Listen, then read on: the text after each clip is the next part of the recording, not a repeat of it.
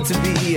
This is small town music, this is big town music. He's ahead of his time, you know, but he can't use it. If only he could prove it.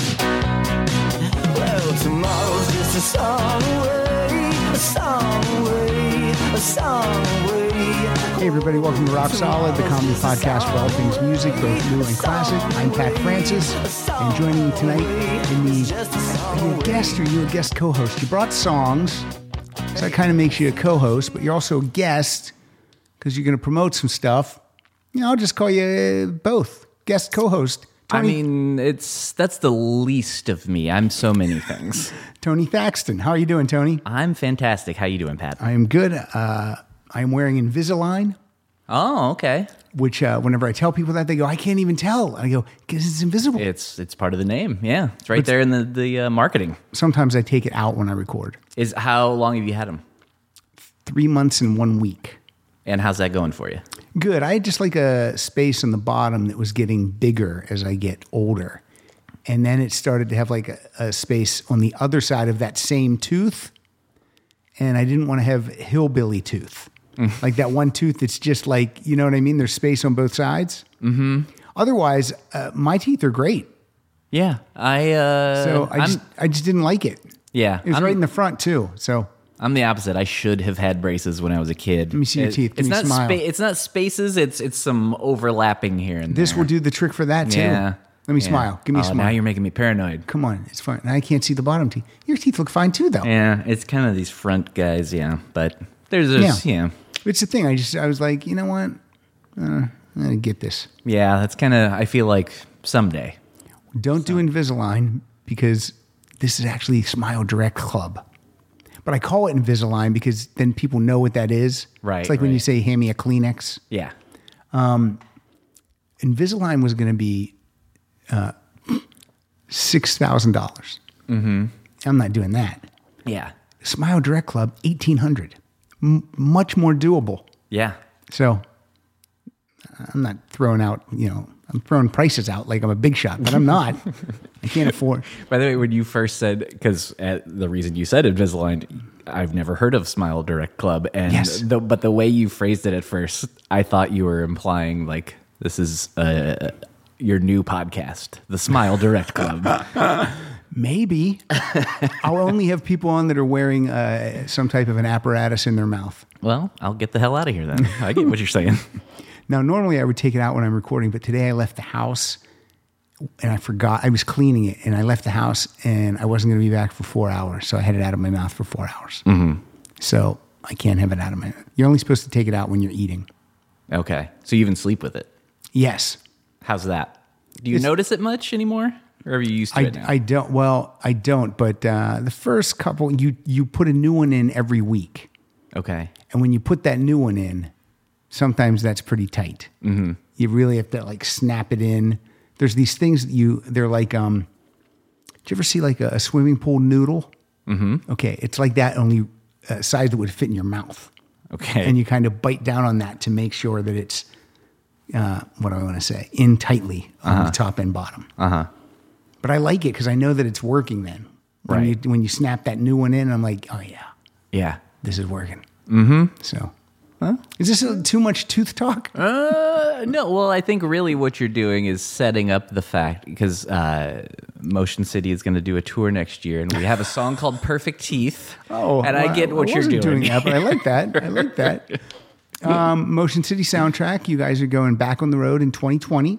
Correct. Technically starting on the New Year's Eve of this year. New Year's Eve? So, yeah. And where will you be playing New Year's Eve? That is in Chicago, but that one's already sold out, so don't even try. Will your lovely wife be able to join you for New Year's Eve, or will you be spending the holiday apart? That is the plan as of now, is for her to come and join, yeah. What's the venue in Chicago, even though it's sold out, you can't get in, don't even try? The House of Blues. House of Blues is still in Chicago? Yeah. That's great. Yeah, it's one of the, I like that House of Blues, too. That's it's an especially nice one. It's one of the bigger ones, I think, too. Now you're just bragging because it's sold out and you said it's one of the bigger ones. Yeah, it's sold, no big deal. Who decides that you go on tour? Is it the singer? Is he the guy that says, yeah? I always think the singer has all the power. I mean, it was kind of like you can't just book the tour. Oh, of course not. Nobody listens to me. It was. I think all of us were just kind of open-minded to doing a little more. Like we're not necessarily trying to have it take over our lives again or anything like that. But you know, it's not been a crazy amount of time. But by the time it happens, it'll have been not quite 3.5 years, but almost. Yeah. And yeah, I think you know, it gets to that point of you know, we did that farewell tour, and then so did Kiss. Exactly. They did a few more of them than we did. Yeah, they did. And yeah, I think we all just kind of, you know, started doing our own things, and I think got to a point where just like, I don't know, it kind of came up. I honestly don't know how it came up. I don't remember, but it was just sort of like came up as a discussion, and everybody was like open to the idea. Do the guys all live in Southern California? You guys on a conference call? How does this work? We're all over the place because I'm here in LA. Our keyboard player's in New Jersey. Our bass player's in Portland, Oregon, and the other two guys are in Minneapolis. Wow. Yeah. All right. Yeah. So, how many dates? It is a little over a month long. I don't know what the exact number is, but that's all. That's all that's in the books right now. Is that for that month? Do you get a day off in between, or is it every day? Is it one of those? Oh no, there's definitely days off. We tend to, and this was kind of always the case for us. Once we kind of started figuring out how to do it, what worked for us. We usually won't do more than like 4 shows in a row is max, and even that's kind of rare. It's usually like 3 in a day off, just because. Our singer especially it could be rough on the voice to do that many in a row. Absolutely. Yeah. Is where do you guys what's a tough market for you? Like a market where you're like you got to really hustle to sell the tickets. You know, we're lucky that people seem to show up most places Fans that everywhere. we come, but at the same time, you know, there are some cities that for some reason just don't quite do as well. Right. Like for some reason, and again, this isn't a slam on the city, but I can remember like having tours where in the past where like literally every date would sell out except Phoenix. Oh, I hate that city. No, I'm kidding. That's weird. Yeah, and I feel like it was kind of always one of those. Phoenix, that's what comes to mind. If the show's not sold out, is there? Do you want to really kill it when the show's not sold out? Like, do you want to really like almost like look what these people missed by not coming out? Or do you just play? You just play 100 every night. Yeah, I try to because you know you try, and I'm sure some nights you don't quite get there, but you try to because that was a big thing for me when we did the now quote unquote farewell tour.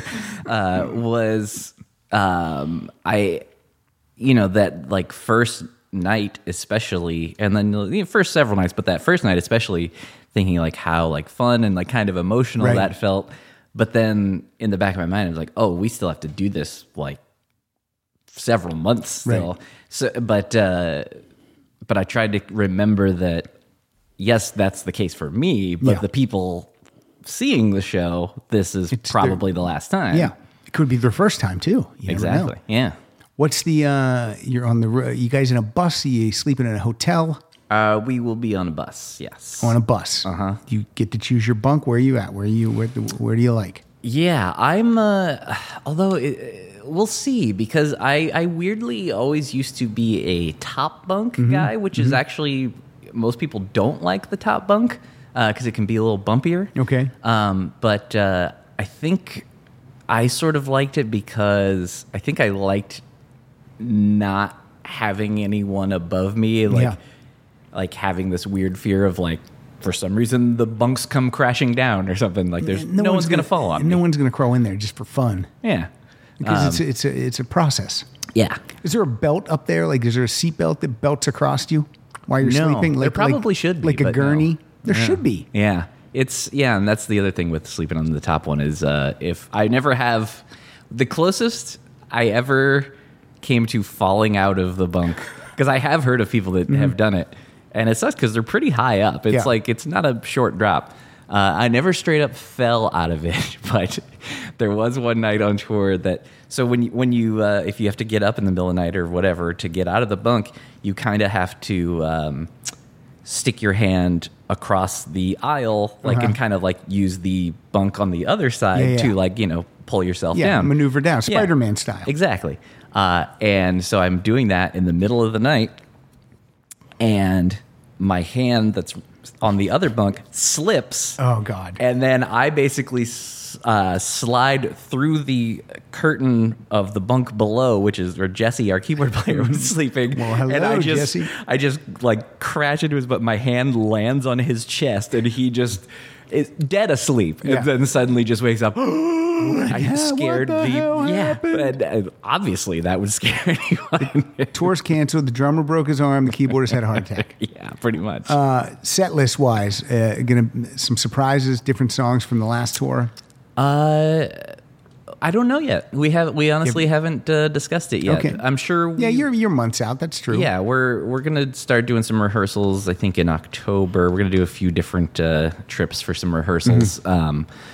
And so we'll figure it out. But we also on the farewell tour. This was sort of a regular tour thing that we did, but we sometimes will we'll have kind of a core on that last tour. We had kind of a core set list that we did, but then there were 2 songs that we would swap out every around. night, and it wasn't necessarily always the same ones that would get swapped in. We'd really kind of mix up that slot a little. I like when bands do that, especially if they come in, they play a city, they play 2 shows in the same city. If that happens, Yeah. I mean, then you might go, oh, I'm going to go again tomorrow night. There's going to be a couple of different songs. Yeah.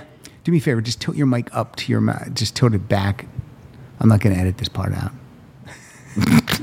I just leave it in. I could motion to you, and then you'd be like, "What? Huh? What?" I think that's more awkward. But I'm not going to edit keeping this it out. real, man. That's right. I only edit if when we're done, if you text me and go, Pat, that part about the microphone, I really would like you to edit that out. I understand. As a person that produces shows for other people, I'm not a fan of the over editing. Some people are just a little too. No, this show is as it is, unless someone gets up and goes to the bathroom. Sometimes when someone gets up and goes to the bathroom, I'll just keep talking with whoever else might be here, and I think it is what it is. That's one of the things people like about podcasts. I hope so. Yeah, the immediacy. Yeah.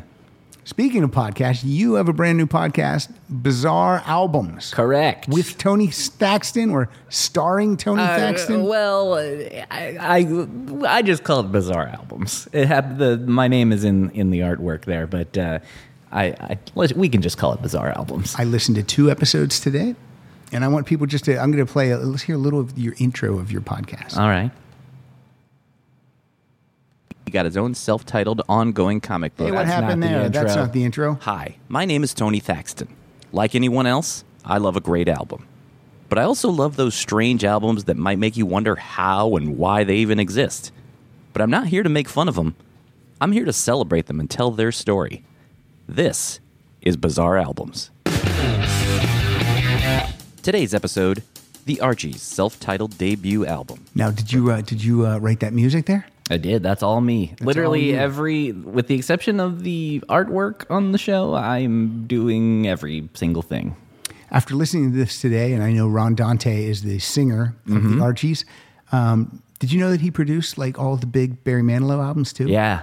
So on the way here tonight, I listened to a Barry Manilow album. Nice. Produced by Ron Dante. Yeah.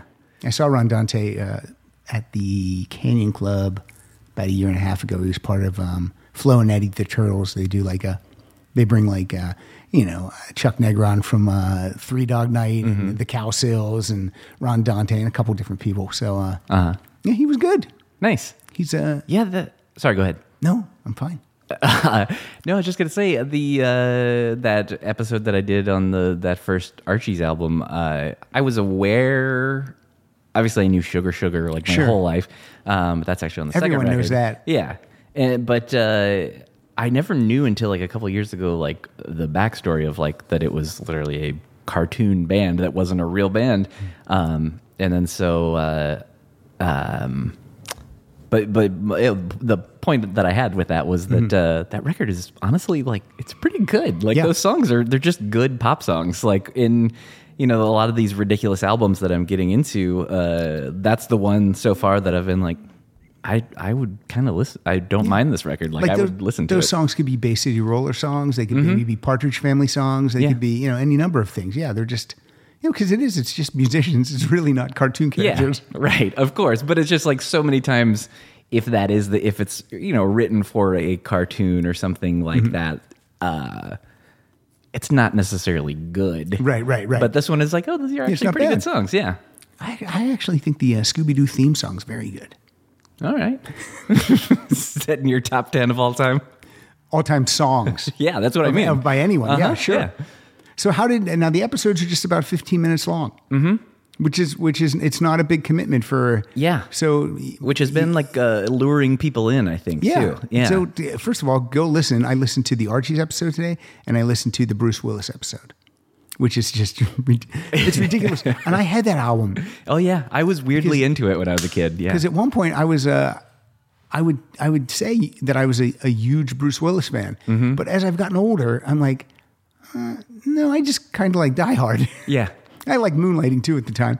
But it was, he doesn't have a lot of good movies in the catalog. No, and also he just seems like so pompous. Like even like some of the clips that I play of him like early on when he was still kind of like becoming Bruce Willis, like he already was like super pompous. Yeah, some of the clips. And then I forgot that there was a...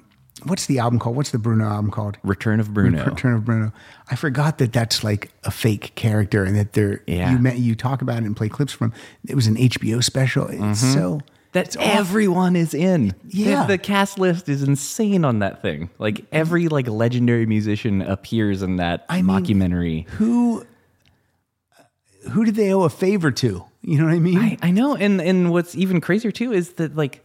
Yes, Moonlighting was popular. Sure. But, like, that's still pre-Die Hard. Yeah. Like, so he's Bruce Willis, but he's not Bruce Willis at that point. Yeah. It's pretty insane. It is. It's nuts. The 80s, man. And they when they gave a guy like that, they always got a 2-album deal, too. Because, like, Don Johnson has 2 albums, and Bruce Willis has 2. It was always like, it's like, are you kidding me? Yeah. I guess it sold, though. It went platinum, didn't it? Gosh, I can't remember now. I definitely say whether it did or not on the episode, but now I'm blanking if I did. It's been a bit since I did that one. It's a terrible album cover. It's not a good picture of him. He's like smirking, but it's not like it's terrible. Yeah, it's something like, and also like even that one. Like, look, don't get me wrong. I'm not saying that album is good, right? But there are worse things out there too. Sure. Like, it's not the worst thing in the world. It's not Shatner. Yeah, right. All his albums, I like to say, they're a piece of shat. Those have to be coming up soon. Eventually. Oh yeah, it's definitely on the list. What's been fun is that I already had like made myself a big giant list of things I wanted to get to, and then I say on the episodes if anybody has any suggestions of something you want to hear me cover, to email me and let me know. And people have been doing it, and like that list is getting enormous. I told you one that you said you didn't know existed. Oh yeah, you brought up Chunky A, right? Chunky A, the Arsenio Hall character. Yes, which I don't. It's crazy to me that I don't remember that, because I feel like that again. That's kind of why I'm doing this show, is because I love weird, ridiculous stuff like that. Also, not that it's ridiculous for someone to have a Christmas album, but Billy Idol has a Christmas album. Oh yeah, it's not great. I have heard some of that. Yes. Yeah. Mm-hmm. So anyway, this is a great podcast. Thank you. Again, bizarre albums. Now this is we just talked about editing and production. There's a lot of production value on this because you make it like it's like a mini 15-minute documentary about. Yeah. And you do a great job. Everything's good. You're good. Thank you. The clips are good.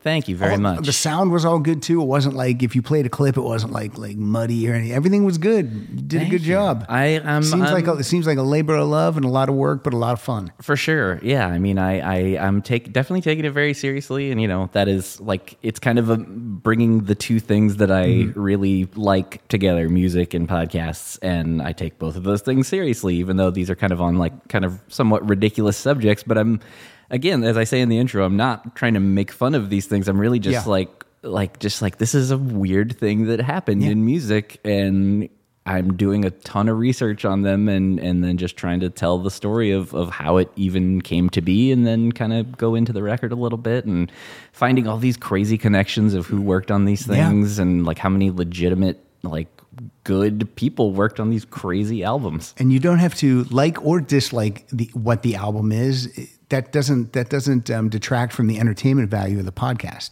Yeah. Well, thank you. I appreciate that. When I used to, when Bob Costas used to have an interview show, and do you remember that? You're Later? Younger than me. Yeah, Later with Bob Costas. Oh yeah, I was a big Letterman nerd as a kid, like from a weirdly young age. So I would still be up and watch some of that as a 10-year-old kid. I would watch it no matter who his guest was, and a lot of times he would have sports guests on, and I'm not a big sports guy, and I'm like, okay, Tom Landry, all right, I'll see what he has to say. I loved every episode. I was always intrigued because he was a great interviewer. He asked good questions.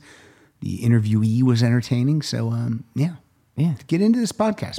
Bizarre albums. When does it drop? New episodes drop when? Every Tuesday. Every Tuesday. Every Tuesday. Yes. Do you have a bunch in the can now? Are you ahead? I can't really say that I'm ahead. I have at least the preparation done, but I have not recorded all of the things that I need for it yet. Because when you go on tour, you're going to have to record all those and post them all. I know. Because and then promote them as you're on tour. You're going to, I got to get up and do that. I got to tweet. Yeah, I know. The promoting part would be fine, but I definitely. But the thing is, I genuinely love making these and putting them together, and like you have to love it. If you're doing a podcast, you have to love it. Yeah, like it's to the point where, and I've had a lot of other things going on lately, to the point of where, which is good because I like keeping busy and I need to pay rent and things like that. But also a lot of times I'm like, I kind of just want to work on this, and which is good because there's not many things that do that for me. Like really is like it's very rare that I get totally sucked into things. There'll probably be times when you're normally would be tired at that point, but you're like, yeah, but it's late, but I'm going to do some of this. And you just get that juice going. Yep. And, but that's what Lenny and the Squig Tones will do for me. Oh, I can't wait. That's what happened. That's what I was doing last night. What does I also sent you that Donnie Most had an album. Right. Yeah. Oh my God, it's terrible. I have not done any research on that yet. No, but you can buy it on Amazon. You can find it. So where are we? Tell us where we can find you on Twitter for this thing. Sounds like we're wrapping up or not. We have a topic we're going to do. Yes. I just wanted to get all the promotion out up front, and then we'll talk a little bit at the end too. But because that's why I wanted you on. I wanted to be able to help support this. Thank you. And promote it. I appreciate it. So where can we find you on Twitter? Yourself and the podcast. Me on Twitter and Instagram is at Tony Thaxton, and then the podcast is at Bizarre Albums on both Twitter and Instagram. You got it. And I'm trying to make the social media, particularly Instagram, I think with the podcast, I'm really trying to make that fun. I'm not going to say interactive, but like really, I'm pulling a lot of just ridiculous photos that add to the thing, and like even like video clips too of some of the things that I'm playing on the show. Then like adding the video clips to the Instagram and all that. Yeah, I like when there's a picture of you holding the album, but I bet you can't always find a copy, right? I know that's definitely going to be a problem at some point. And you don't want to spend money either. You don't want to buy a Chunky A $30 copy of Chunky A just to hold it. You know, you could probably go to a record store, and if they have it there, just hold it and get your picture taken, like at Amoeba or wherever. Yeah, I know. I'm trying to think. Well, on the other hand, though, most of the information that I need for research I can find online. But sometimes there are these things, like if you get the physical copy and get the liner notes and stuff, sometimes there's things that I don't see online. Take a picture of it. Yeah. You go to Amoeba, you find Chunky A, you take a couple of pictures with your camera. Because I guess this information would have been eventually found online once I delved in, but I hadn't done any research yet. But again, this episode hasn't come out yet, but it'll be soon-ish. But I'm starting to write the Lenny and the Squig Tones episode, and I found the record at Amoeba, and how much? Honestly, way less than I thought. I don't even know if it was $10. Oh, okay. Yeah, that's not bad. And like I wasn't even going. I knew it existed, but then I kind of stumbled into it, and I was like, "All right, great." And then I got it home, and I open it up, and I pull it out, and there's a band photo. You may know this fact already. I don't. But there's a band photo, and not only is Christopher Guest in the band and actually plays on the record. Wow. Credited as Nigel Tufnell. Wow. And this is pre-Spinal Tap. There's a little tease of the fun stuff you'll learn on Bizarre Albums. I wonder if you would be able to chat with Michael McKean a little bit about this. I wonder if you tweeted at him. And he's pretty good on Twitter. Yeah, he's great. That would be amazing. I know I haven't done any of that yet, right, of like reaching out to people, but I do. The show is I'm very pleased with how it's been going, and people are reacting to it. And I think like eventually I would like to attempt to start reaching out to some people to talk to. Yeah. And again, it's on iTunes. It's everywhere. Just everywhere. Google Bizarre Albums, Tony Thaxton, you'll find it. Apple Podcasts, Spotify, Stitcher, all that stuff. The whole deal. Yeah. The whole deal. Mm-hmm. So in order to get you here tonight, we had to figure out what a topic would be. And I just remembered that you're a big Huey Lewis and the News fan. Yeah. So we were going to do something else. I don't even remember what it was now. But I was like, let's just do Huey Lewis. And you're like, oh, great. Perfect. Yeah. I love weird music, and I've loved Huey Lewis since I was a kid, and never really stopped. And the catalog's not extensive, 9 studio albums. Mm-hmm. And I think we're only talking about the first 7, because the other 2 are kind of, they're covers albums, aren't they? Both the last 2? I know at least one of them is. I'm not positive about another one. I'll look later. Yeah. But I think the last 2 are covers albums. Yeah, they had a bit of a weird career. Yeah, they have. Yeah, it was skyrocketing and then plummeting. Yeah. I mean, we'll get into it. Okay, so first up, let's tell who these people are. It's Huey Lewis, vocals and harmonica. Mm-hmm. And then the classic lineup is Chris Hayes on lead guitar, Johnny Cola. Yeah, it looks like Cola, but if you watch videos of Huey introducing the band, he says Cola. Johnny Cola, rhythm guitar, saxophone. Do you want me to impress you by going down the lineup without looking? I'm not looking. Yeah, go ahead, do it. All right, so you said Huey, and did you say Johnny, and that's it? I said Huey, Chris, and Johnny. Okay, and then we got Mario Cipollina on bass. He got kicked out of Sha-Na-Na? Is that what happened? Which, as a kid, when I was into them, I was always like, what is the deal with this bass player? Because he seems so out of place. He seems so out of place. But now, as an adult, going back, I'm like, he's kind of the greatest. I love him so much because he's always had the smoke hanging out his mouth. I saw them back in 1988, and he wouldn't move on stage. He just stands still in like a leather suit, sunglasses, cigarette in his mouth. So anyways, 2 more people. And then we got Sean Hopper on keyboards and Bill Gibson on drums. And a lot of these guys don't look like they should be in a band. No, they're kind of just like the only guy that really looked rocking to me was Chris Hayes. Because his hair was spiky, he was real skinny, and he was a great guitar player. Yeah, and as a kid, he was the one who, I thought he was like the cool one. And Huey Lewis has always looked like a 40-year-old man. Mm-hmm. Like, he never looked young. Even, I don't know how old he was when the self-titled album came out. Yeah, I'll find out. That came out in 1980. I think he may have already at least been in his 30s, or at least close to it, because I think he had been around for a bit already. Okay, he was born in 1950, and that album came out in 1980, so he was 30. Yeah. All right, but he seemed older than 30 for some reason. No, I think about it because I do that all the time now when I watch old things that I watched as a kid, when watching live performances of them and just going I'm older now than he is there, but he still seems way older to me. That's like a meme that people always make, but I saw it again the other day. It was with Lenny Kravitz, and it said, Lenny Kravitz is older right now, or else maybe the same age as Wilford Brimley was in Cocoon. I mean, and just but doesn't make any sense at all. Yeah. Wilford Brimley was 80 in Cocoon, wasn't he? No. I saw them in 82. Oh, wow. Open for Loverboy. Wow. And Huey Lewis and the News were great. They were so great. I mean, they were, and I've never seen them again, but they were they came out we have to really prove ourselves. Yeah. We have to really rock. In a way, I think they're a legitimately great band. Everyone in that band is a great player, and with the exception of the bass player, they all sing, and they're a rock band, a huge rock band playing that literally became one of the biggest rock bands in the world. And then like in the middle of their shows, they would all come up front and do an a cappella song or two.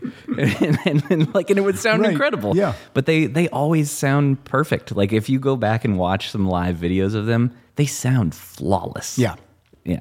So we got Huey Lewis in the News from 1980, self-titled album. It's like a crazy band photo on the front. Yeah. Not a great cover. No. It is very... It's a white background and they're just... It's like, I don't know. It's like nothing. It's like... It's pretty cheesy. Yeah. It's pretty cheesy. And what song I'm going to let you start. What's your first tune off of the self-titled album? The first one I went with, I believe, is actually also the first song, called Some of My Lies Are True. It's great. And there's a video for it. And it's not great. Not great. But the song's great.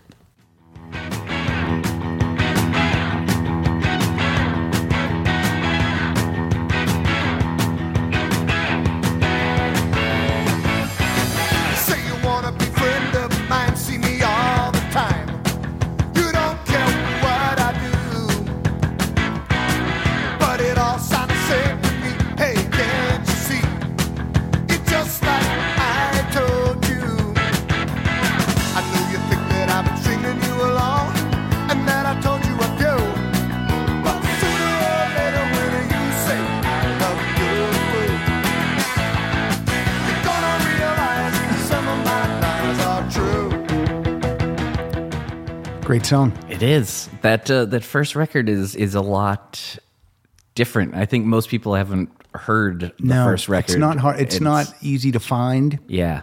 You can buy it, digitally. Yeah. But it's never been one that people know. They might know this song because of MTV. Might. Yeah, it wasn't like a huge hit, or there was not really any huge hits off this one. But it's a lot more almost like new wavy kind of a bit. Skinny tie kind of. More like the Elvis Costello thing, which I know has been said a lot, but I think it's people get it wrong a lot. I believe Sean Hopper, the keyboard player, plays on the first Elvis Costello record. I think it's just him. I think a lot of people say it's a lot of the News, but I believe it's only him. Yeah, it's not quite Elvis Costello in the News. Yeah. What's my first song off of this album? What do I got here? I would have picked that one, obviously, but you got it. So I've got a song called "Don't Make Me Do It." Nice. A girl like you is never wrong. Someone like me can't be too strong. I know you always get your way. You better listen when I say.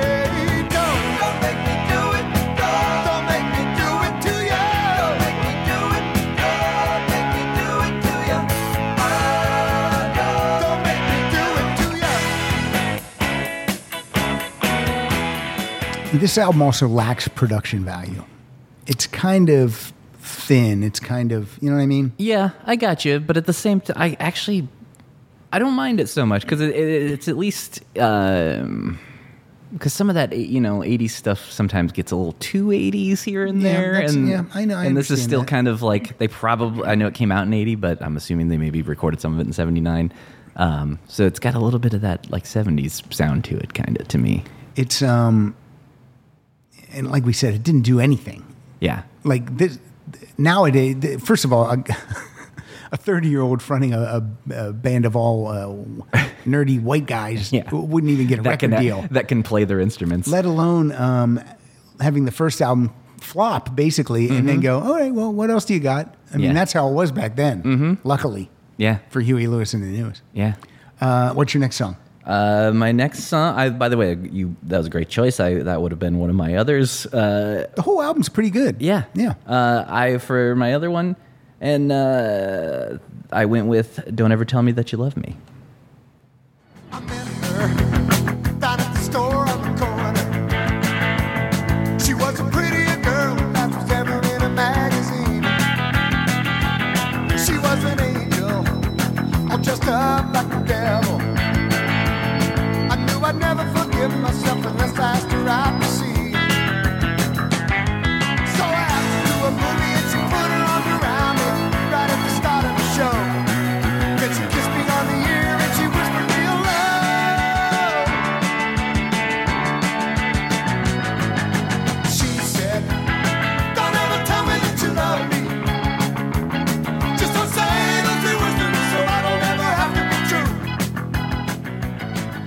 April Richardson hadn't left for England, she would be here tonight, obviously, because she's a big fan. That's right. Yes, she and I have nerded out on Huey a little bit before. She's disappeared from the face of the earth. She's on Instagram. Yeah, I see those Fox updates every now and then. Yeah, but no Facebook, no Twitter. Yeah, she's gone. Yeah. I had to actually tweet at her husband yesterday and say, "Hey, tell April that we really miss her a lot." And he tweeted back, "I'll do it right now." Nice. She's great. Yeah, she is great. So maybe she'll come back in 2020. My next song is "If You Really Want to Love Me, You'll Let Me." If you really want to love me, you'll. That doesn't roll off the tongue for me. If you really love me, you'll let me. Oh, that kind of sounds rapey. Doesn't it? Now that I Huey. All right. Times were different. I'm no fool, and I won't be cheated and lied to. I know you think that I'm screwed. But what about me? What am I supposed to do? Just stay home, stay home and watch TV. If you really love me, you love me. You always try to upset me. If you really love me, you let me. If you love me, you let me go. Ah, okay. If you love me, you'll let me go. There you go. All right. Not rapey at all. Everyone's good. Everyone's good. I want to add that I was torn on picking "Trouble in Paradise" because I feel like that is a good song that's on this record. But I actually there's a live version that I have that later from the "We Are the World" album. Yes, and I prefer the live version honestly than the studio version. Yeah, I agree with you. So we'll hear a little bit of that. All right. Sorry to give spoilers. It's fine. Now the next album, this is the tour I saw them on. Yes. Picture This. This is my favorite one. Mm-hmm. I love this. This is great. So great. And far and away so much better than the first album. Yeah.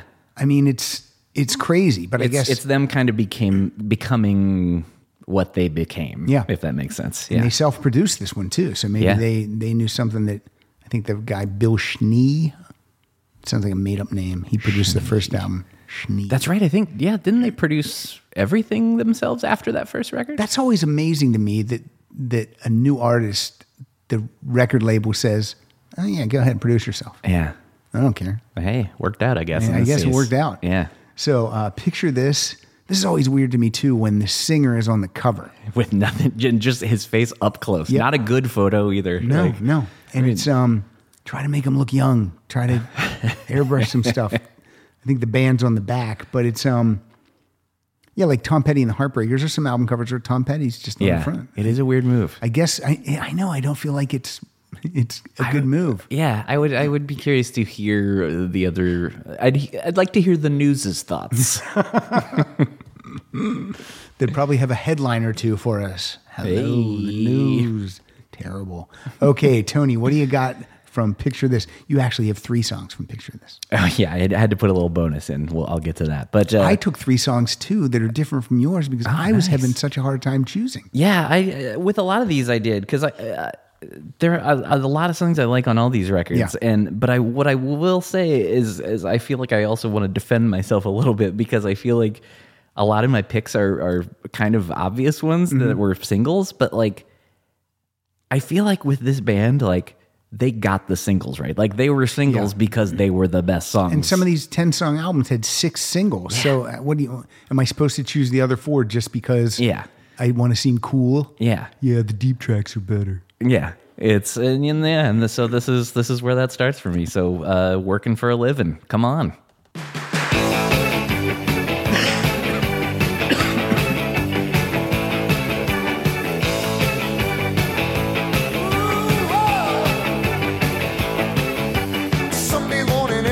And Sundays pass on by. I'll be working here forever, at least until I die. Damn if you do, damn if you don't. I'm supposed to get a raise next week, you know damn well I won't. Working for a living, working for a living, working for a living, living and working. I'm taking what they're giving, cause I'm working for a living. So when Huey Lewis opened for Loverboy, they were working for a living and Loverboy was working for the weekend. Everyone was working. I saw them at the Johnstown War Memorial. That place was a pit. Is that back in Pennsylvania? That's in Johnstown, PA. All right. My first song from Picture This is Change of Heart. I know it happens almost every time. I also know that nothing lasts forever. So now you wanna go and change your mind. Forget about the time we spent together. Do you think that I'll shoot myself when you tell me that it's over? You say you had a change of heart. You better think it over, baby. 'Cause if you ever change your mind, I could have a change of heart the next time. You really know. Yeah, the production's just so much better. Like That's it's full. It's a little thicker. for sure. And that song almost reminds. It's kind of like a bridge between that first record and this one. I feel like it's like somewhere in the middle of both. Yeah, Yeah, I like that one a lot. it's a good one. What's next for you? Again, the obvious choice, but I think this might literally be one of my favorite Huey Lewis songs of all of them. Do You Believe in Love? Written by Robert John Mutt Lang, That's right. producer, famous producer. But co-written, right? He didn't completely write it. Didn't they write it with him? Or am I wrong about that? According to Wikipedia, he wrote this by himself. Oh, all right. Mutt Lang. There we go.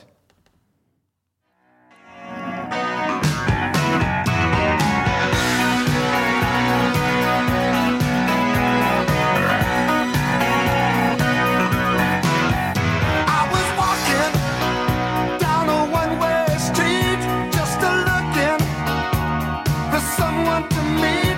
One woman who was looking for a man. Now I'm hoping that the feeling is right, and I'm wondering if you'll stay for the night. So I'm coming. I don't wanna be lonely, baby. Please tell me. I wanna love you all over. Do you believe in love? Do you believe it's true? Do you believe in love? Oh, you're making me believe it too. So good. What a great pop song. It really is. And those backing vocals are so good. They don't even sound human. They sound too perfect. And that's like, it's not auto-tune. No, it's Those not. are just guys. No, it's the guy. One guy's not even singing. Right? That's just 5 of the 6 guys. Mario ain't doing nothing. Nope. Smoking. I wonder if he's still with us.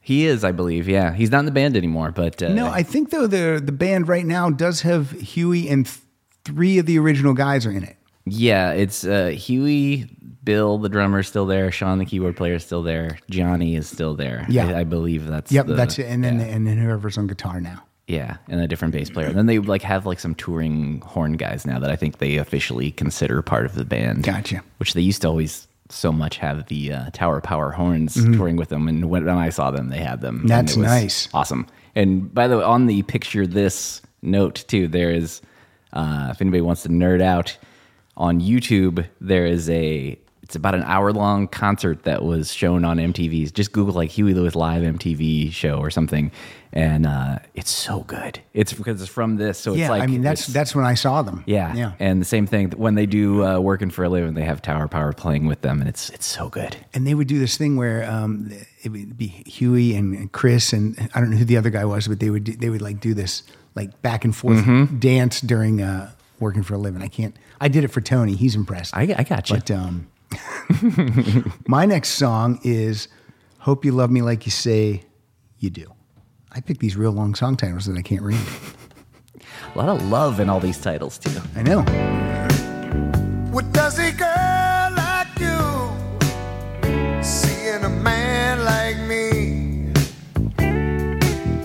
Just 'cause I love you, baby, don't think I'll be just what you want me to be.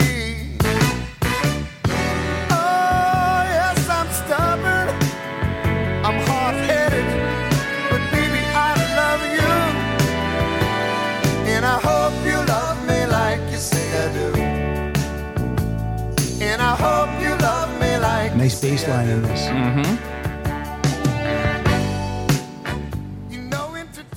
That's one that I believe kind of stayed a little bit of a live staple after this record, which I feel like it was only kind of the singles, and I don't think that was a single to my knowledge.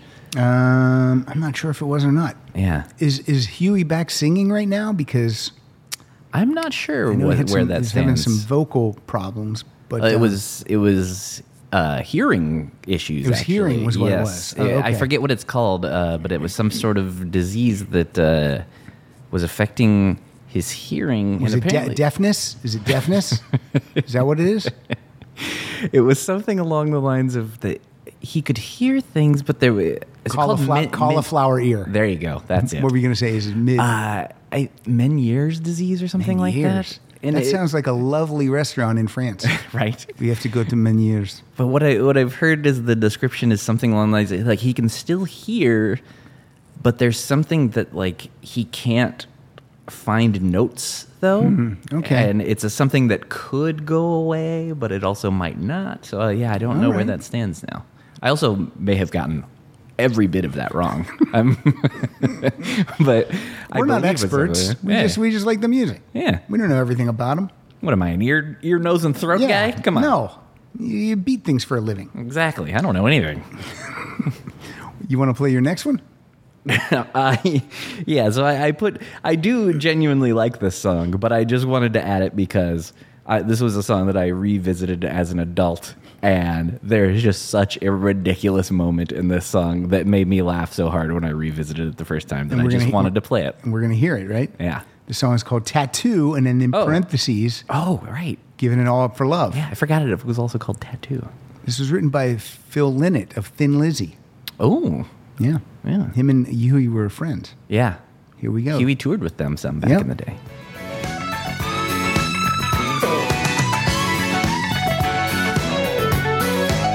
She's got a silver armadillo. Why? I have no idea. Some think it's a Cupid.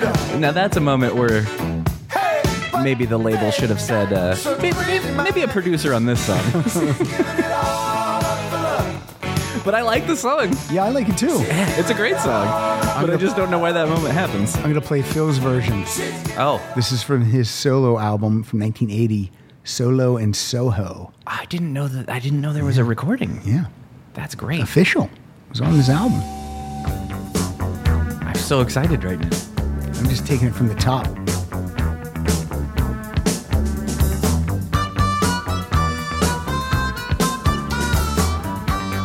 I bet that's Huey on. I bet might be. Yeah. She comes home at 5:30, and though her clothes are never dirty, Just made my day, Pat. I had no idea this existed. Enjoy it. She likes to keep her name.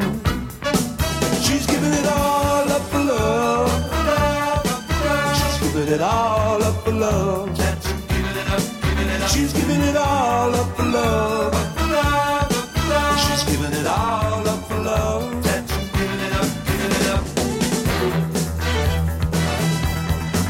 She's got a tattoo on her tummy, and her mommy plays Jim Romy. Hey, you might think it's funny, but she's making all the money. Pretty great. Cool. Yeah. I'm so glad to know that exists. She's giving it all up for love. I like when they say tattoo in there. She's giving it all up for love. Cool. Yeah, there's some tasty drums in here. Yeah. That was Mr. Lewis on harmonica. Oh, yeah? I looked it up. That's awesome. Cool. I'm glad I did. That's fun. Yeah. I had another one, too, off a picture of this. The Only One. Then we've literally played almost the whole picture of this album. He was always the toughest kid, but he never meant no harm. But looking back, I can see his face was tattooed tattooed on his arm. I like a story song. Mm-hmm. More tattoo talk again, too. A lot of tattoos. It's either love or tattoos, or both. Always there to be seen. He and little Jane. The News is not a tattoo band. They were the king and queen. He was the only one who ever really knew. He was the only one. What can we do? He was the only one. He dies at the end of the song, right? I don't know. I think he does. Hold on. We'll find it. 3 years later. It's a good chorus. I think he dies at the end. He always showed us how. He was the only one. Where is he now? I might have gone too far past it.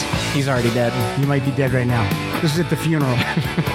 Very disrespectful, and then with their instruments, a guitar solo at the funeral. Mr. Hayes, please. Okay, here we go. Oh, here we go. Out in the middle of the freeway. Oh yeah, Oh. he's dead. Here we go. He's definitely dead, Tony. I'm so sorry. I heard about the accident. There's not much left to say. Man, I don't remember this part. Wandered out in the middle of the freeway. It must have happened right away. Okay, he rhymed way with way. I don't like that. I thought about what a shame it was. Now that it's all said and done, and it may sound strange. What if that song made you cry? What if you're like, that chokes me up a little bit? I was like, I didn't really remember that one. And in hearing like the chorus, I was like, yeah. And then you played that last part. I'm like, oh, maybe not. Right. That last part ruins it. It really ruins it. All right, we're moving on to now. I want to see if I can find out what the album sales were. Picture this goes gold in the U.S., which is good. Yeah. You know, that's strong. Especially considering what that first one did. Yeah.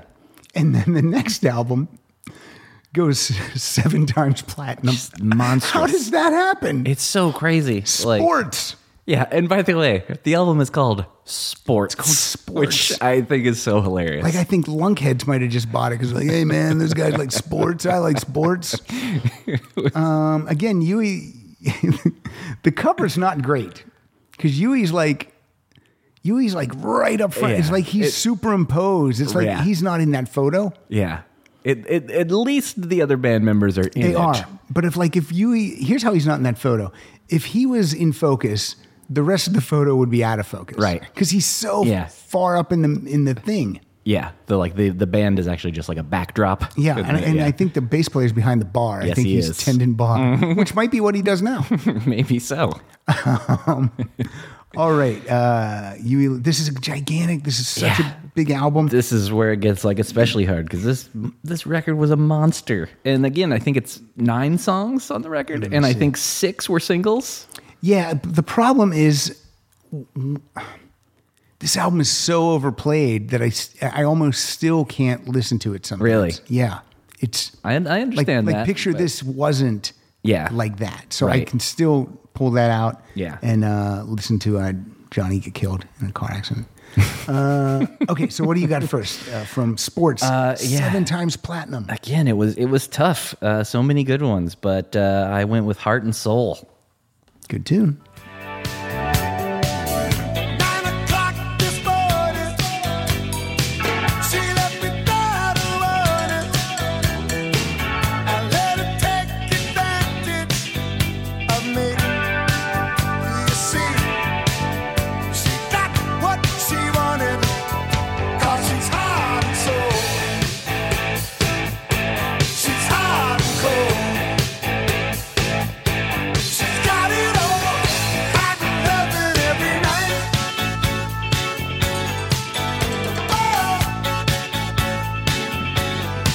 Yeah, a huge song, but I feel like maybe this is one of the ones that like you don't hear it. Like you'll hear some of the other hits more than you hear that one. Still. Yeah, it definitely. Let me see where Heart and Soul went to number 8 in the U.S. Yeah. Yeah, it went 1, 2, 3, 4, 5. 5 big singles. Okay. There were 6, but 5 charted. Yes. Was the other Walking on a Thin Line? Was that the kind of the single that didn't? Finally Found a Home didn't chart. Walking on a Thin Line at number 18. And then Heart and Soul, number 8. Want a New Drug, 6. Heart of Rock and Roll, 6. If This Is It, 6. I would have thought that there was a number 1 out of those. Yeah, I would too. But still, that is impressive. That's an impressive for run. a 9-song record. Yeah, it's nuts. Yeah. Speaking of Walking on a Thin Line, I have it. I like that one. It's a great one. Here we go. Sometimes in my bed at night, I curse the dark and I pray for the light. And sometimes the light's no consolation. Thinking about memory, afraid of what it might do to me. And the tears and the sweat only mark my desperation.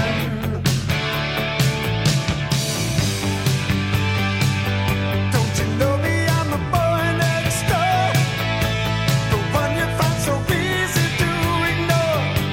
Is that what I was fighting for? Walking on a thin line, straight off the This was written by outside writers too. This is not an original. I didn't realize that either. I knew it was about Vietnam. Yeah. That's the one thing I knew about the writing of that song. Andre Pessis and Kevin Wells were the writers on that. Interesting. Yeah, there's 9 songs and 2 of them. Well, one's a Honky Tonk Blues is a Hank Williams song. Yeah. That closes out the album. Yeah. That's probably I probably didn't listen to that one. Yeah. I probably stopped after number 8. Mm-hmm. Yeah, Definitely. you don't need that one. No, that's not my cup of tea. No, me neither. As Paul F. Tompkins would say, actually makes me hate tea. It's one of my favorite jokes. Paul F. Tompkins. We're back to Tony. Boy, this one, again, it was hard, but this one felt like one I had to go with. This just makes me think of being a kid watching a lot of MTV. Yeah. If This Is It. How long would you sit and watch MTV? Oh, hours. It was insane. Yeah. I can't even, if you didn't live when MTV was a music channel, you don't know what we're talking about, and it's very difficult to explain it to people, that it was just videos, maybe a concert, maybe an in-studio interview with someone. These VJs would just introduce the video. Coming up at the top of the hour, we're going to, Love Touch by Rod Stewart, whatever. But yeah, you would wait. Yeah. Because you wanted to see a band that you like, their video come on. And then when they would world premiere stuff coming up. Oh, yeah. The world premiere of the new Huey Lewis and the News video, If This Is It. You've been thinking, and I've been drinking. We both know that it's just not right. Now you're pretending that it's not ending. You'll say anything to avoid a fight. Girl, don't lie and tell me that you need me.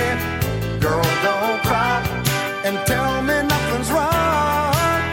I'll be alright, one way or another. So let me go, or make me wanna say, if this is it, please let me know. If this ain't love, you better let me go. If this is it, I wanna know. If this ain't love, baby, just say so. It's a great tune. So good. Also, this is a band that the videos were so overpowering in my memory that it's hard to not see them Yep. when I hear this music. Picturing that red shirt. He's Yep, got that red, the red- polo shirt kind of. Yeah, that was his look, man, like a black jean and a polo shirt. That's a rock star back then. Yep. Look at that dude. He's a rock star. Where are we at? Oh, okay. I went with another non-hit. Not to be cool, but I do like You Crack Me Up. Interesting. You really do. Oh my God, I can't believe my eyes.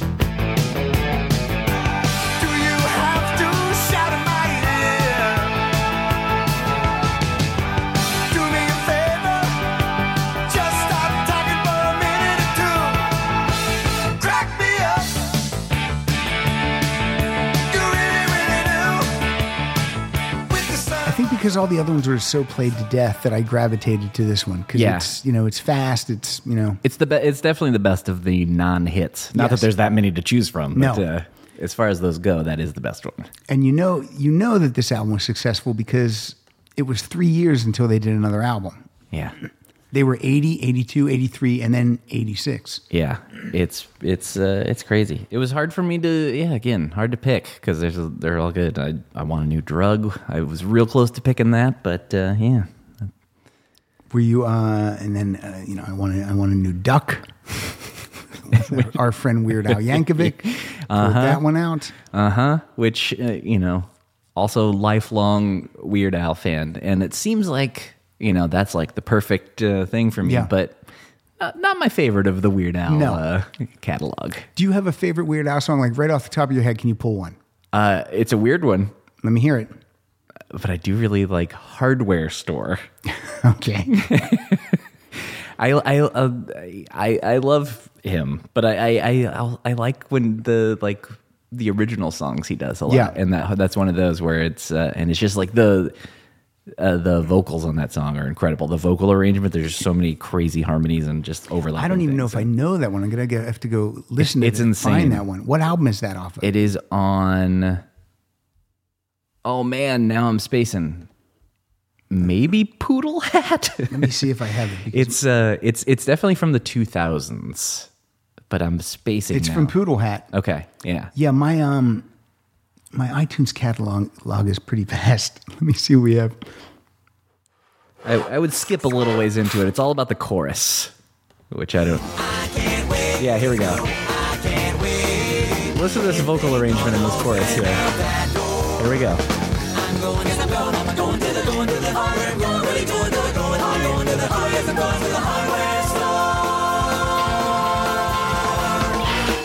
It's insane.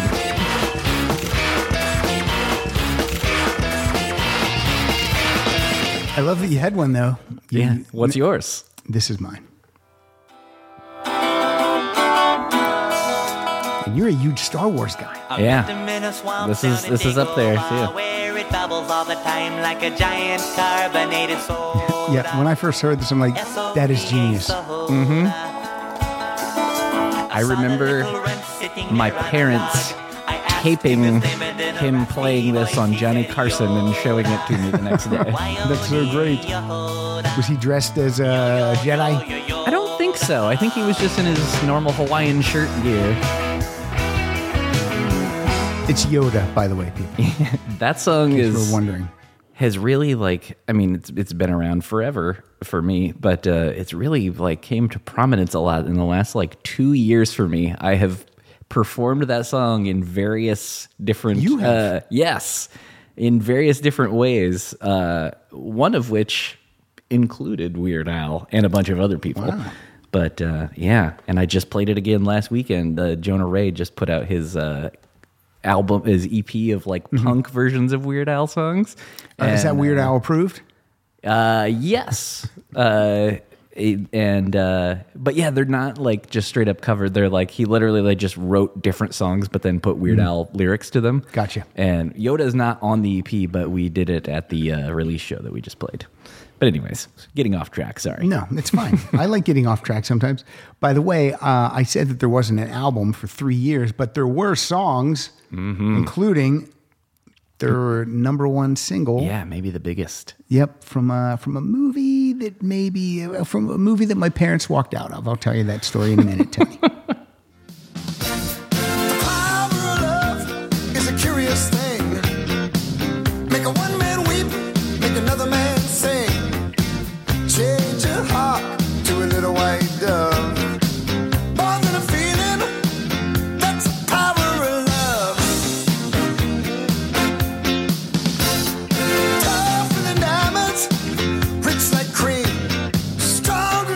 Still fun. It's still great to hear. Yeah.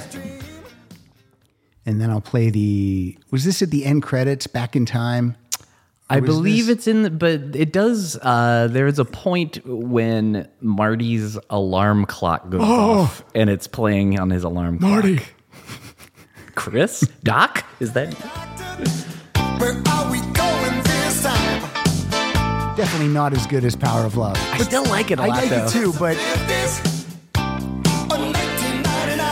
Oh, 1999. Seemed like so far away. All I wanted to do was play my guitar and sing.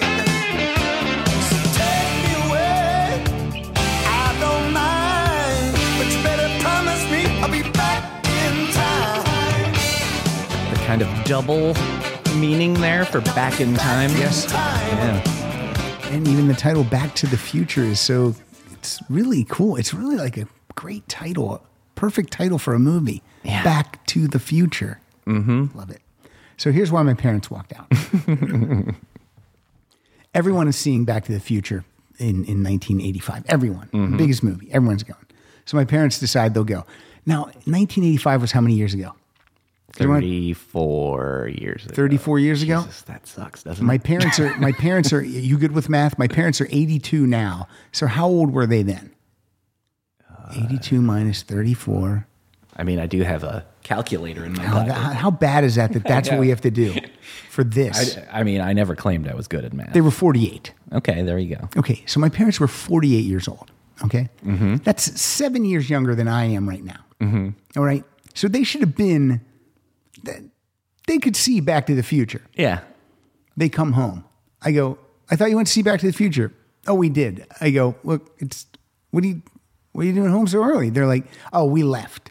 I'm like, what? And I'm just like dumbfounded. I'm like, why did you leave Back to the Future? So I would have been 21 then. I'm like, why did you leave Back? You had already seen it at this point. Oh yeah, I probably saw it a couple times. Yeah. I probably know I can probably remember who people I saw it with. Yeah. I said, why did you leave Back to the Future? And my mom goes, oh, he goes back in time and he falls in love with his mother. That could never happen. That's what she said. That could never happen. Oh, the Time Machine movie could never happen. Also, he doesn't fall in love with his mother. No. Well, that's my mom, though. She gets everything wrong.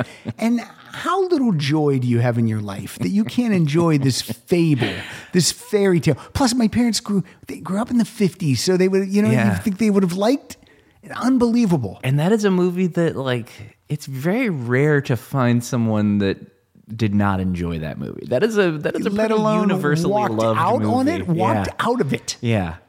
That's Oh my God. impressive. That's how I grew up. I'm not sure if the and I don't feel like looking it up, but I'm not sure which came out first, the Back to the Future songs or the We Are the World soundtrack album. That's a good question. I'm not sure. I think We Are the World came out afterwards, and because of Huey Lewis, they were so hot. I don't know. Yeah. But anyway, this is the live version of Trouble in Paradise, a song that appears on the first album. Billy's home, he just got back from LA. A penny of lines, but nothing to say. Said I've seen this movie and it don't end nice. Looks like Trouble in Paradise. He used to be cool, he used to laugh a lot. Down at the Kabuki in the parking lot. Now he's sick and he's scared and he's paying the price.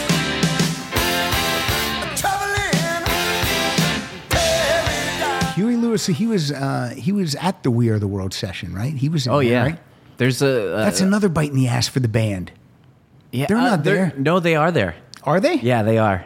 All right, you would know. Yeah, that's another, given more homework for people. Another YouTube thing to look up is like the We Are the World kind of outtakes or something. There's a great like 5 to 10 minute clip of that section of We Are the World, them rehearsing with Huey, Cyndi Lauper, and is it Kim Carnes? Yes, I think so. In that little section right there, and it's them running that part and like trying that's to get it cool. right, and it's so fun to watch all these and like Michael Jackson's just kind of like hanging out in the background and like chiming in here and there, and like you see Daryl Hall and Kenny Loggins just like sitting on a step behind them, just hanging out, and just seeing all these huge people just Dan Aykroyd got in there somehow. yeah, right.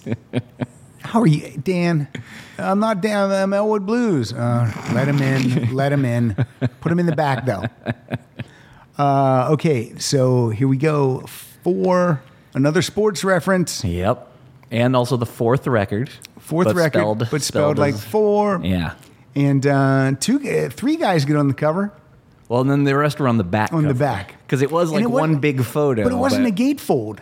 Was it not? It's not. I had it on cassette. I don't remember being a gatefold, which is weird because then, you know what I mean? Yeah. Well, I think maybe I can't remember now. Did the cassette show the full photo? I think the cassette showed the full photo. Okay. Yeah, because you would see it horizontally. Yeah. Like a widescreen movie. Yeah. Yeah. But yeah, the album that it wasn't a gatefold was very strange to me. It is weird, yeah. But yeah, this record also not as huge, but still pretty huge. A lot of hits on Let me this see what we one. got. 3 times platinum.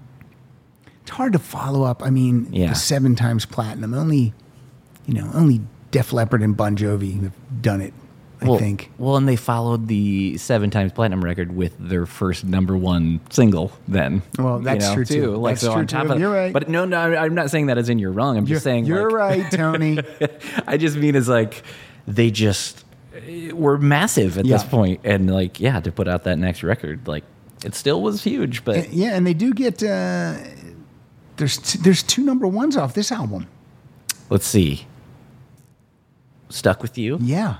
And the other one is it's like you won't guess it, I don't think. Jacob's Ladder? Yeah. I almost picked Jacob's Ladder. I did pick it. And it doesn't seem like that's a no. I mean, it's a great song, but it doesn't feel like a single the way the other songs feel like singles. It doesn't, again, kind of like I was saying about Heart and Soul, like it doesn't seem to have like the staying power. Like you don't hear it on... like Hip to Be Square went to #3. You would have thought that was #1 and Jacob's Ladder was #3. Yeah, I would agree. All right, here's Stuck With You from Tony's list. We've had our doubts. We never took them seriously. And we've had He turned seriously into a 7-syllable word, by the way. I know. the way it's supposed to be. We thought about giving up. But we could never stay away. We thought about breaking up. But now we know it's much too late. And it's no great mystery. If we take our minds, eventually it's back to you and me. Yes, it's true. Yes, it's true. I am happy to be stuck with you. Yes, it's Wikipedia tells me that the European, Australian, and Japanese versions had The Power of Love slotted in at the #8 track on this album Oh, really? as a bonus, I guess. It is kind of surprising that... well, I guess that wasn't happening as much. No, when a song was on a soundtrack, you had to buy the soundtrack or the single to get that song. Yeah. Yeah, that was kind of cool though.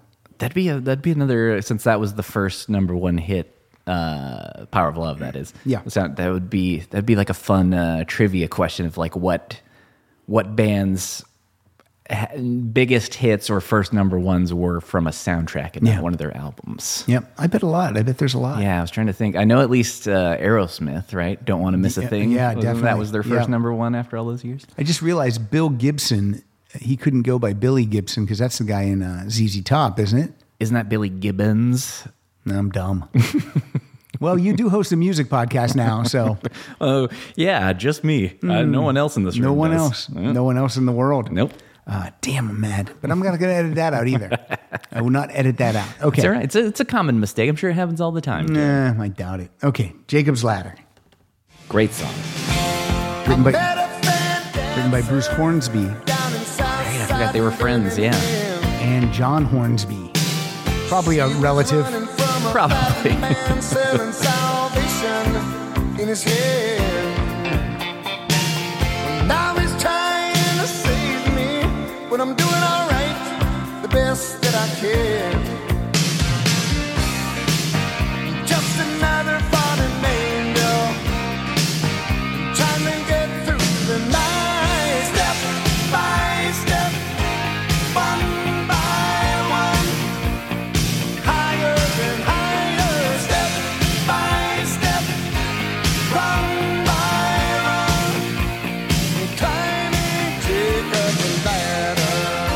It is a great song, but it still doesn't feel like a single to me. It opens the album, and that feels like a good slot for that. Yeah. But it still doesn't have like a, I don't know. I get what you're saying. I like it a lot, but yeah, I get you. Because the other singles have so much of, what do I want to say? I don't want to say tricks, but you know what I mean. They have, everything's just, perfect kind of. To be a single. Yeah. I remember a weird thing about that with the video for that song was just a live performance. It was like the audio and everything is live. Yeah. But they were so damn good live that you almost couldn't tell. The only reason you could tell kind of was because the intro was longer. I remember it's just the band, and then that verse starts and it's just instrumental. And Huey just like casually walks out on stage and the crowd goes nuts. Polo shirt. When some of the videos back then, some of the artists were not great at lip syncing to their own track. Like Dancing in the Dark is Bruce is lip syncing that. It's not real good. It's been a bit. I'll have to revisit that. Yeah. Okay, you've got Hip to Be Square. This video was cool because they had like a fisheye camera. It was kind of frenetic. Yeah, it was weird. It was good though. Here we go.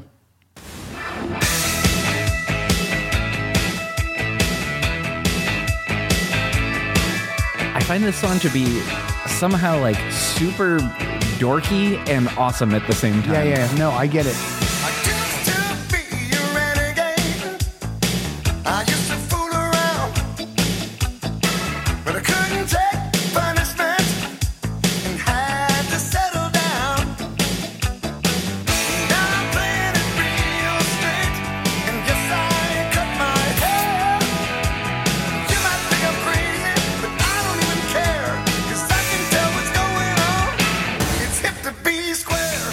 Four songs on this have outside writers. Really? Yeah. Man, I guess I've not paid attention enough to the writers on a lot of these songs. I guess when you're getting that producer money, you might not care that much about writing all the songs yourself. You know what I mean? Yeah, I don't know. It's interesting. Because it's produced by Huey Lewis and the News, so they must have all had shared producer credit money. Yeah. Right? So that 7 million albums, I'm sure that, who's the bass player? Mario Cipollina. I'm sure he's fine. Tendon bar now. I'm sure he's fine. You would hope so, though, right? You would hope. I would sure hope so, because they're again a point of the 80s. Yeah. They were the biggest band. I chose I Never Walk Alone as my. It's a good one. Yeah, real good one.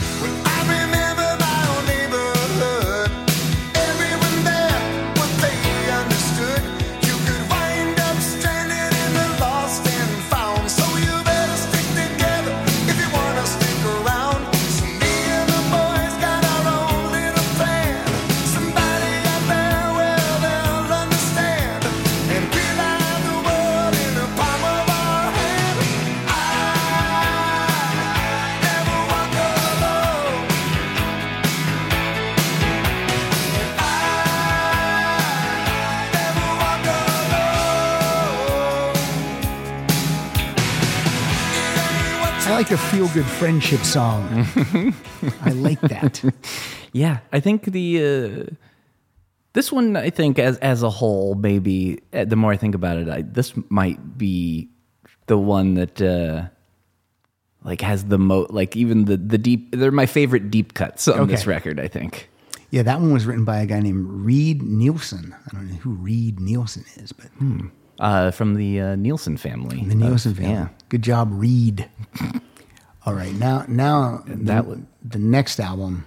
Well, before that, real quick, I just want to say this was the era. This was the era that I saw them. Oh, okay.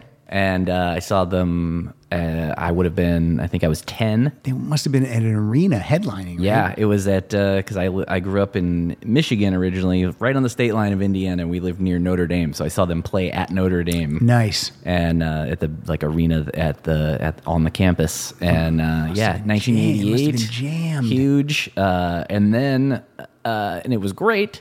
And for the encore, randomly, John Fogerty was in town and joined them on stage for a song. How does that happen? Apparently, I found out later that John Fogerty's wife, at least at the time, I don't know if they're still married. They are still married. From that area, apparently. Yeah, they are still married. Like they're like what do I want to say? One of the longest rock and roll marriages. Yeah, they've been together for a long time. All right, yeah, there you go. From the South Bend, Indiana area. There you go.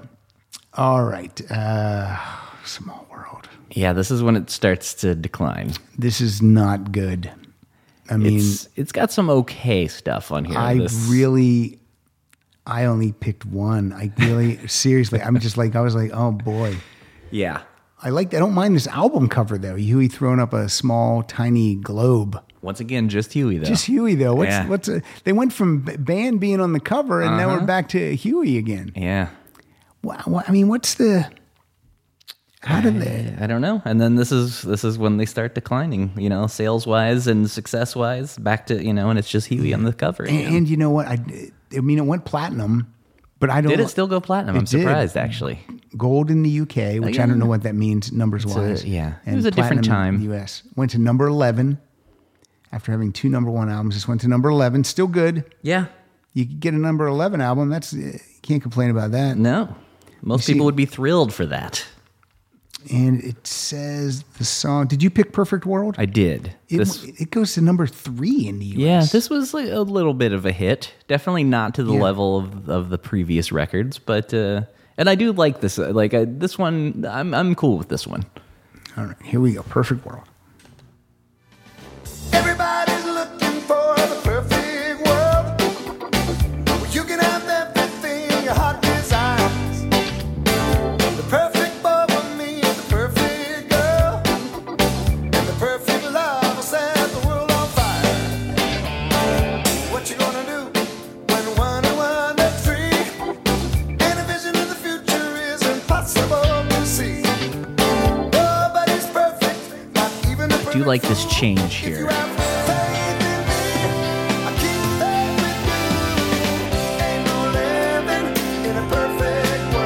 I like this song, but you picked it, so I couldn't pick it. I'm sorry.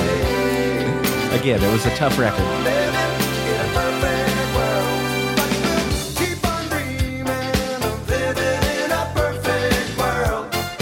Outside writer on that song, Alex Call. Man, they wrote so much less than I realized. What song did I pick? This was written by a couple band members with a guy named Jeffrey Palmer.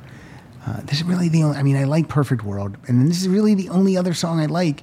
It's called Walking with the Kid. Yeah, I remember this one. Going out on Sunday afternoon. It reminds me of Picture This a little bit. Yeah. That album.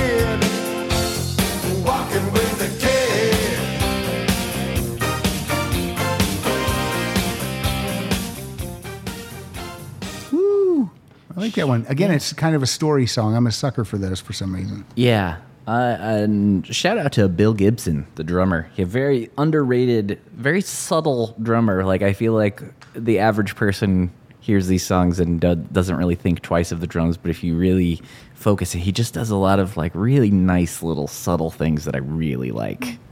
And again, the band doesn't look like it looks like a band that you go to a high school event and some of the dads are playing. Oh yeah, especially him, I think. Yeah, some of the dads have like 80s glasses and spikes the hair a little bit, but it's mullety. But yep. yeah, oh yeah.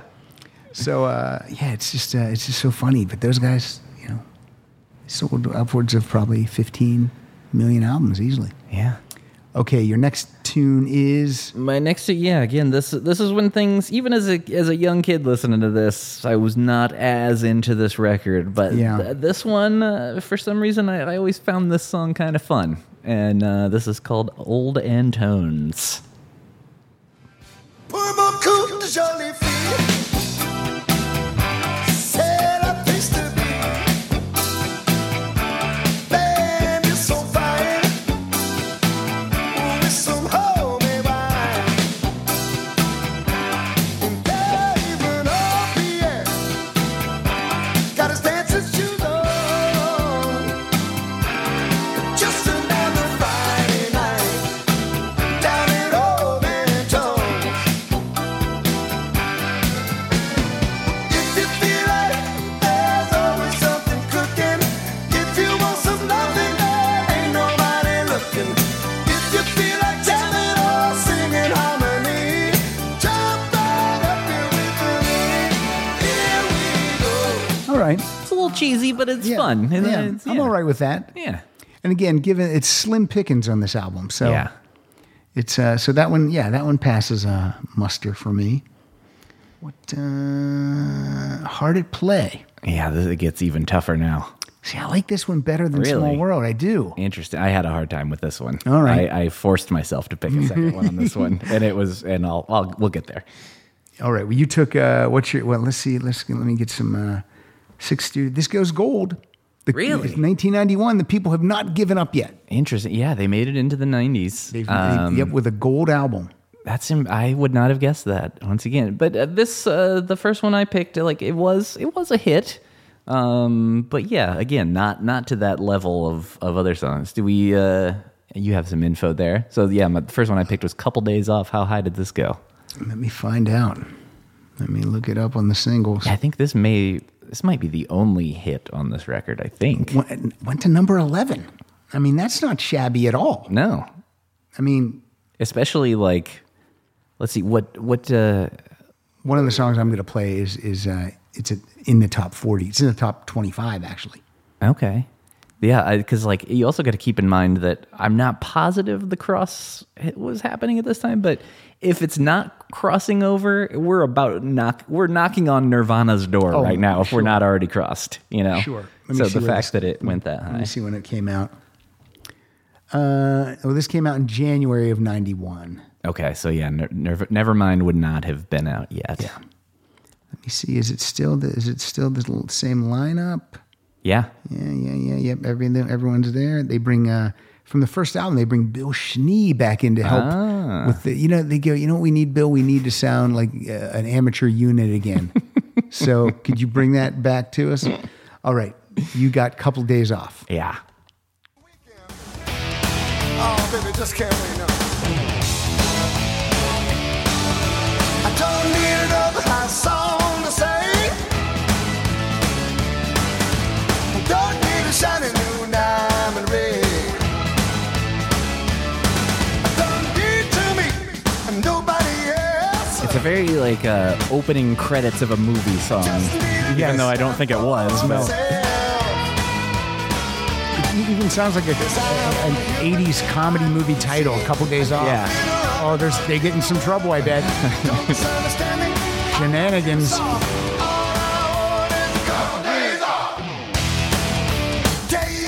That was written so the audience could yell that out with you, but they never did because they probably played very small venues.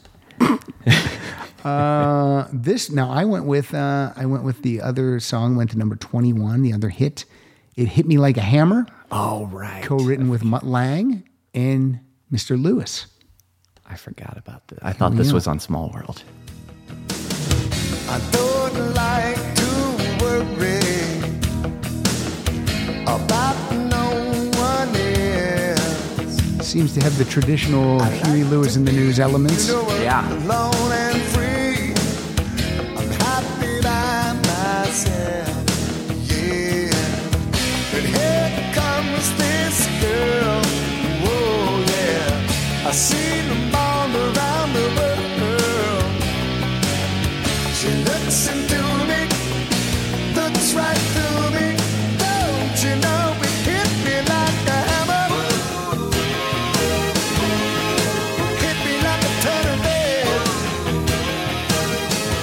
On this album, 5 of the 11 are outside writers. Wow. So again, just under half of the songs have been written by outside writers. I'm not against it. I'm just telling you. Yeah, I like this. This is the kind of information that I thrive on. Now, the next song, I'm not going to tell the title, but your next song was co-written with Nick Lowe. Really? Yeah. Hayes, Lewis, and Nick Lowe. I did not do research on this, and I'm just gonna say right up front, I did not pick this song because I thought it was good. You picked it because you had to pick another one? And I thought, like, I didn't remember this song. I was just kind of skimming through, and I was like seeing if any of them like rung a bell. And this one, I was just like, "What is this?" Well, here we go. Do you love me or what?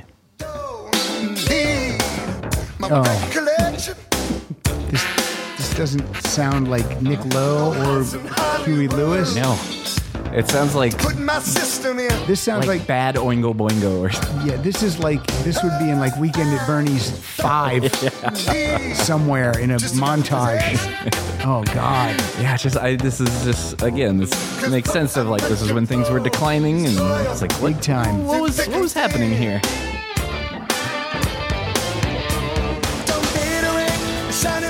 I do like the album cover, though. It's the band jamming, but I think, is Huey the only one you can see, though? Yeah, I don't think you can see all of them. Of course not. Well, then he gets all the blame for this one. Let me see what I got. What was the other one I picked? Because I had to go through it just like you, and I'm like, let me see what... So the song's called Best of Me, written by Bonnie Hayes, Kevin Hayes, and Annie Stocking. I don't know who any of those people are. I don't even remember what the song sounds like, but I picked it. Let's see what it is. I've been trying to forget you, girl, since you put me down. I hear you working on the same thing too, all over this town, but we ended up. I feel like these last 2 records are like where they start kind of sounding like what they look like. Yes. You will see. True, I'm gonna be to you. You know you always get the best of me. Yeah, not good. Yeah, they weren't really hard at play. No. That's I have a couple more songs, but I want to say the next. I don't have a song off the next studio album, which was in 2001. It's crazy. So 10 years. 10 years. And by that time, it was just Lewis, Cola, Gibson, and Hayes. And Sean Harper. Wait, wasn't there's a record before this, isn't there? The Covers album? Time Flies the Best. No, the Covers album comes 4 chords and several years ago or whatever it's called. Oh. Isn't that from like 94, 5 or something? Yeah, you're right. Yeah, this came out in 94. 4 chords and several years ago. For some reason, I thought this was like a live album, but no, it's a covers album. Which I think there was a pseudo hit on this. I don't know how much of a hit it was, but I think I know we don't have it to play it. It's all right. Or is it called just It's All Right? Which is funny because they also cover later, But It's All Right. She's Some Kind of Wonderful. Mm-hmm. Went to number 44. Really? So if that's a hit for you, then okay. Top 50. Then the next one they released was called But It's All Right. That's what I was thinking. 54. Okay, I would have guessed that was the And then most. Little Bitty Pretty One. Boo. Didn't chart. All right. And then after that was Time Flies the Best Of. And I guess they had a one new song on that, which was called 100 Years From Now. We don't know. Who cares? And then they had an album called... in 2010, they had an album called Soulsville. And I picked this song just because it was on the Bruce Willis album. It was the hit from the Bruce Willis album. This is Respect Yourself? The News doing Respect Yourself. If you disrespect everybody that you run into. 2010, though, the voice still sounds good. How Yeah. the word do you think anybody's supposed to respect you?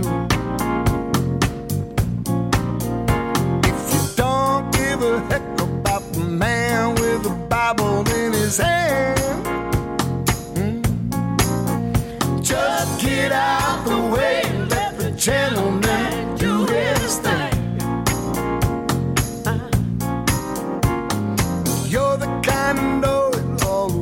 That's it. That's Respect Yourself. I'm more of a Bruno guy, but you know. Certainly. Everybody is.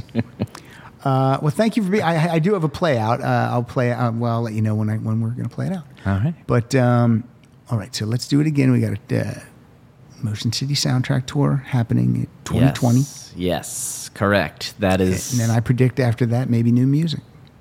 You know, we're open-minded at this point. There's I'm trying to get an exclusive. There's no official plans for anything, but we're all kind of like we'll see. Yeah, you guys get along, maybe get along, babe, and getting along. You know, hey, why not? Why not? Yeah. Why not call up Rick Ocasek again? Get him to come in. That won't happen. Get him to come in and just tweak your demo. You remember? Mm-hmm. Oh, I remember.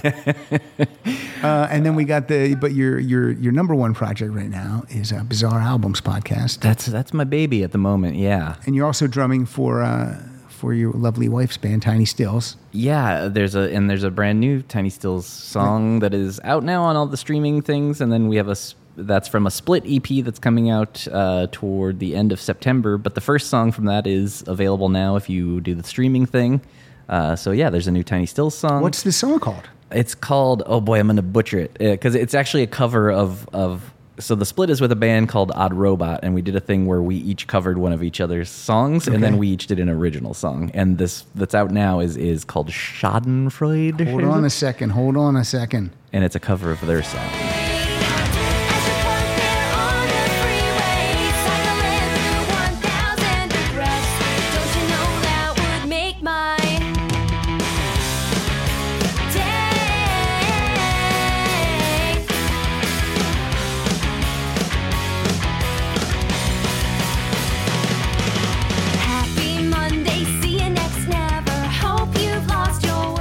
Lots of Rock Solid fans, big fans of Tiny Stills now. That's awesome. Yeah, they really seriously. That's great. I'm not even making that up. That's great. I love this. The single cover for this that I'm seeing on iTunes, it's kind of like the $6 Million Man when they had the robot people on and the front of their face would get cut off and then their head would be this much bigger because they had the apparatus on the makeup would make them. Anyway. But so they call this something now when people... I do your song and you're going to do my song. What's it? Is there a name? Isn't there a name for it? I don't know. Not that I know. We're just calling this a split EP. That's what it's called. Yeah. It's a split. Yeah. I thought that's what the kids were calling it. No? I'm sure. All right. That sounds good, though. Yeah, so that one's out now. The rest of it comes out, I want to say, I should know this off the top of my head, but I don't. I think it's September 21st or something in that ballpark. Late September, we'll say that. Well, you can go buy that song right now on iTunes. Yes. Tiny Stills, Schadenfreude. Something like that. I think I might have said it right. And then also, I'll just throw this out too. I also play drums with Don't Stop or We'll Die, and we have a bunch of tour dates coming up. I'm going to be this is coming out next week, right? I'm going to drop this as a bonus episode on Monday. Okay, yeah. So very soon, on September 12th, we're playing in Brooklyn, and then 13th and 14th in Philly, and then we also have some dates coming up in October in Chicago, November in Portland and Seattle. So come watch me play some very dumb, silly songs. I've seen Tony play drums live, and I'm not kidding. He's an amazing live drummer. You're very in the kind. studio, not so great. But an amazing.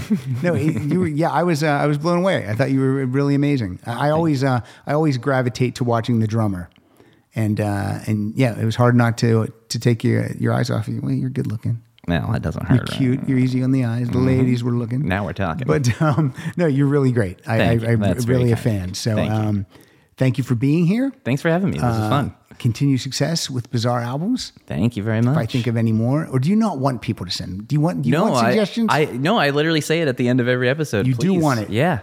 All right. Yeah, and it's fun. It's fun when I get ones that I had no idea about. I'm definitely getting a lot of repeat suggestions, right. But every now and then some come in. And I'm like, oh, I had no idea. Like how many times have people said Chris Gaines? Not as much as you'd think, really? But it does happen. Oh, really? The big ones seem to be. People love telling me about the Joe Pesci record. That's the weird. That's the one that I get the most. I think there's who's the guy in Papa Don't Preach video? What's his name? Oh, he played Madonna's dad. Danny Aiello. Yes. Oh, he's got an album. Oh, really? Oh, yeah. I know he sings in Hudson Hawk. Oh, it's terrible. Okay, so here, thank you again, Tony, for being here. Thank you. Motion City Soundtrack, Tiny Stills, the Bizarre Albums podcast. Also, you produce, and sometimes we can hear you on Allison Rosen's, is it called Allison? Allison Rosen is your new best friend. I'm the on-air producer of that show. Tell her if she ever wants me to be her best friend, I'll come over. All right. You don't have to do that. But if you want to, go ahead. I will do that. I'm going to play from the first album, a live version from an album called Live at 25. I'm going to play the song that we both like, Some of My Lies Are True. Nice. On Rock Solid. Thank you, Tony. Thank you.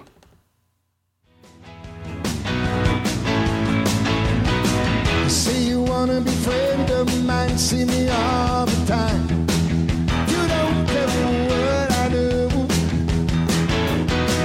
But in on something said to me, hey, can't you see? It's just like I told you. I know you think that I've been stringing you along, and then I told you a few. But sooner or later when you say I love you, you're gonna realize some of my lies are true.